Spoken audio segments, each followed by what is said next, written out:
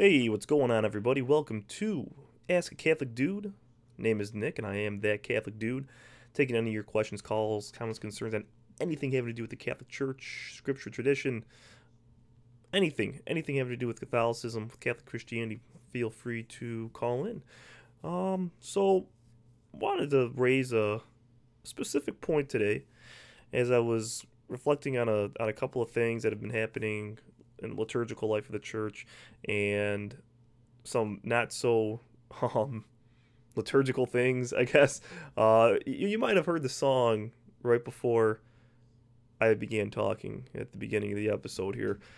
The title of it's called "Don't Stop. If It Feels Good, Do It," by one of my favorite bands, Sloan, great Canadian rock band, and from a new album. So I've been listening to it a lot lately, that album, and um, yeah, what they're saying doesn't really seem to fit in with what Christianity teaches, right?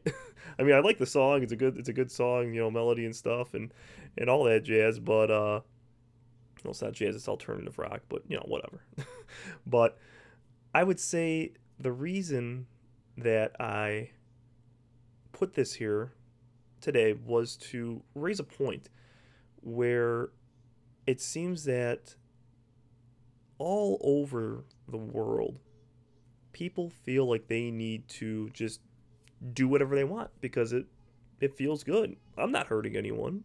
Somebody might say, why should I stop doing it? I'm not hurting anyone. It feels good. I'm doing a really great thing. Somebody might say, well, I'm cheating on my wife, and what she doesn't know doesn't hurt her. So since I'm not hurting anybody, why not keep doing it? Keep cheating on my wife. I'll have, I travel for work, and I got a girlfriend here and another mistress here, and yeah, I'm not hurting anybody. Feels good. I'm gonna do it. It's not a way that is healthy. It's not a way of living that is healthy. And and as I keep listening to the album, I keep hearing that song, and like part of me just wants to skip it. Like I don't want to listen to that song, but it's really catchy. It really is. I have to admit.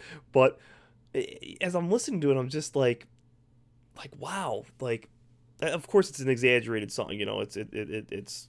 I'm not saying that the band is necessarily pushing that lifestyle to just do whatever you want, but the words that keep getting repeated over and over again, it makes me think about how, as Catholics, we're called to mortify ourselves. We're called to offer things up. And mortification, that's a scary word for a lot of people.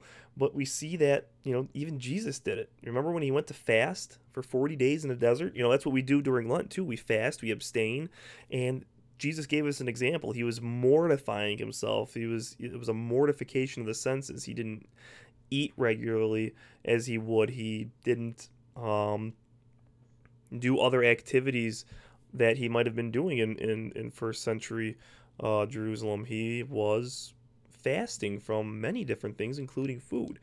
And when he does that, he gives us an example that we're offering this up. We're offering up these small sufferings up to God our Father. We're offering it up. And we as Christians, under the new law, we're able to do these offerings. We can make these offerings up in union with Jesus' sacrifice on the cross. It's really awesome that we have the, I guess, ability, the chance to do this, to offer up our sufferings with that one suffering on the cross that won us our salvation. So it's more like like if I were to rewrite the song, and it wouldn't be as catchy, unfortunately, but it would be stop. If it feels good, offer it up, and don't do it for a little while. And it's really timely because we just today, Sunday, the May 27th, we celebrated the feast of the Most Holy Trinity, and before that feast, traditionally what happened in Latin Rite of the Catholic Church was that we had a series of Ember Days, and that was because the Sunday before we celebrated Pentecost. And what Ember Days are just more penitential observances. They are it's like a little mini Lent.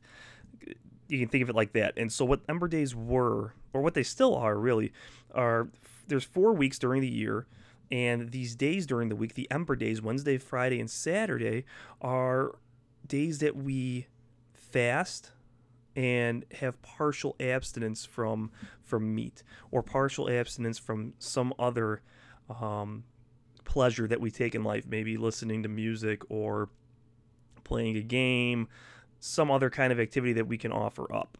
So it was never done away with when the changes of the Second Vatican Council happening. A lot of people think that the disciplines were relaxed, and they were in a way, because Friday abstinence was no longer under pain of sin, except during the Lenten time, of course.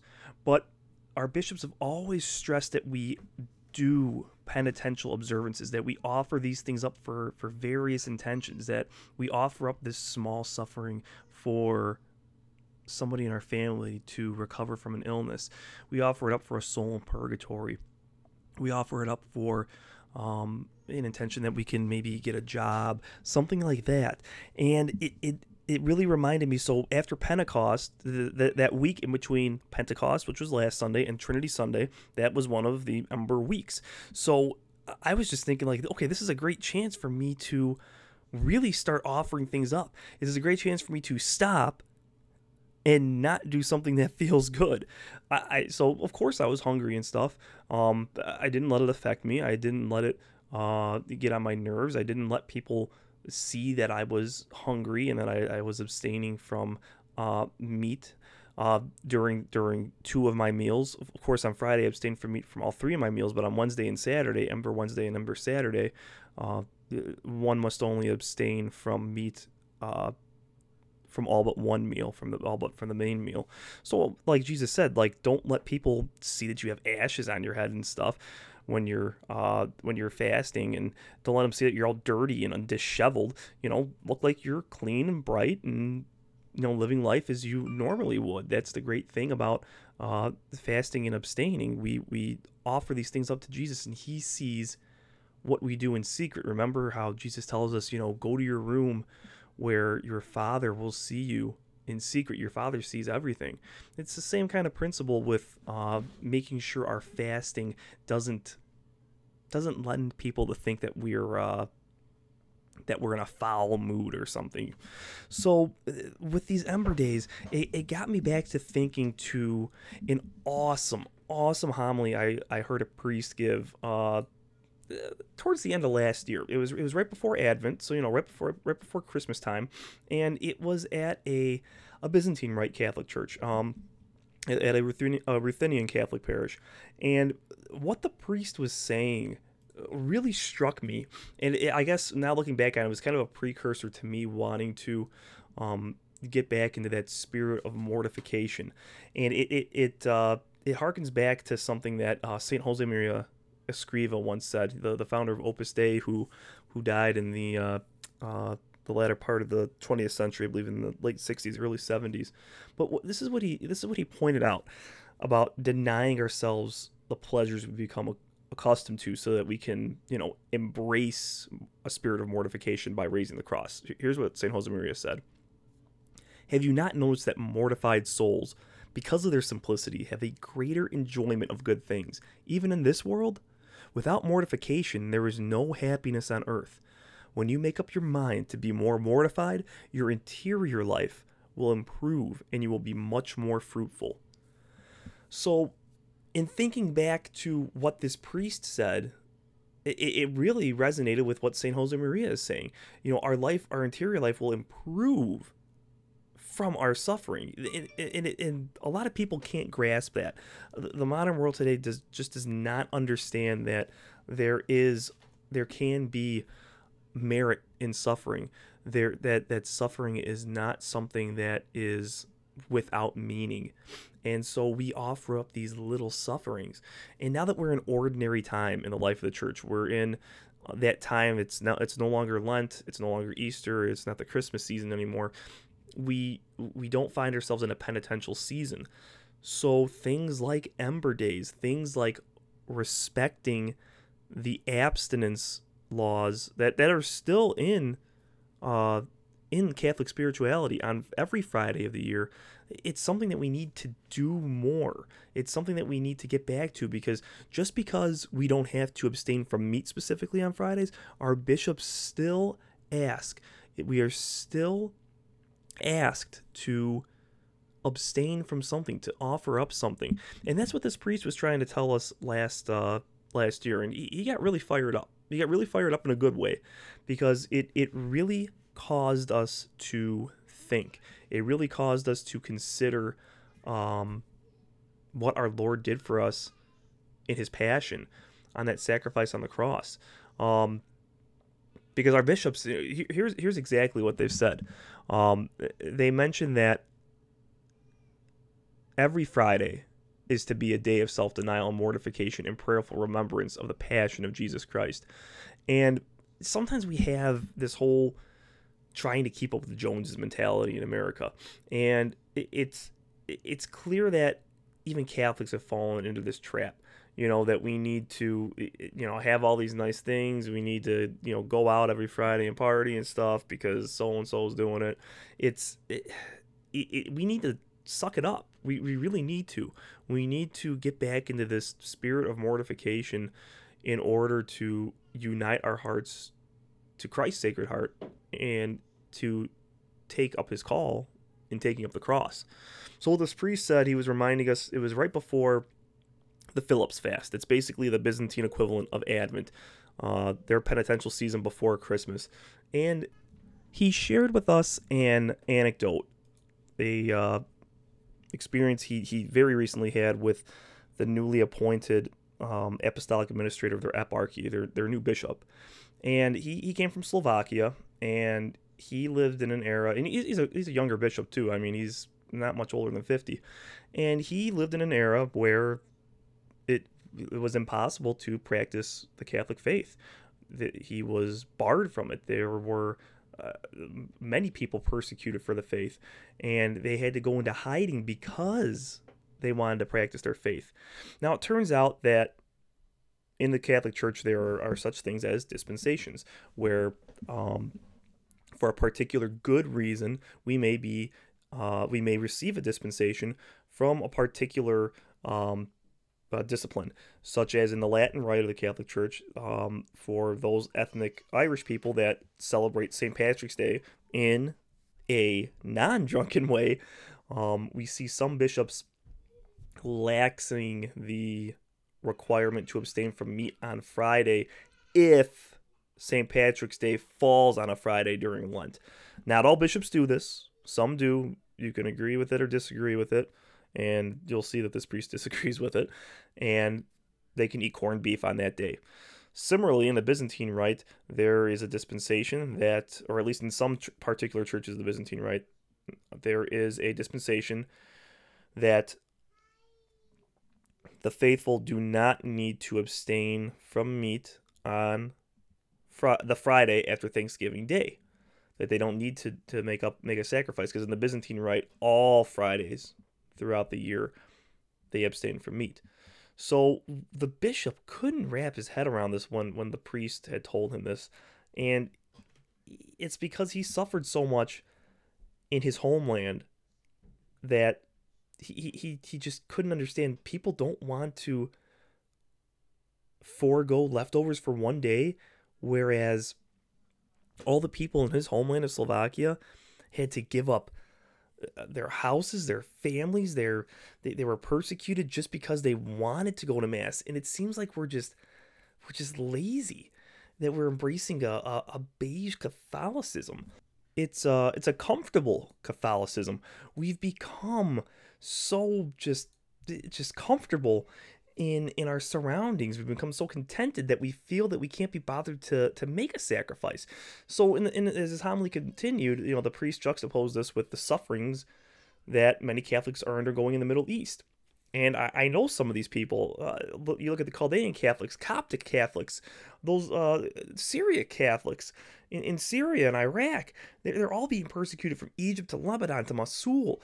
And we, as Catholics here in the United States, we can't stop ourselves from eating turkey on Thanksgiving or eating corned beef on St. Patrick's.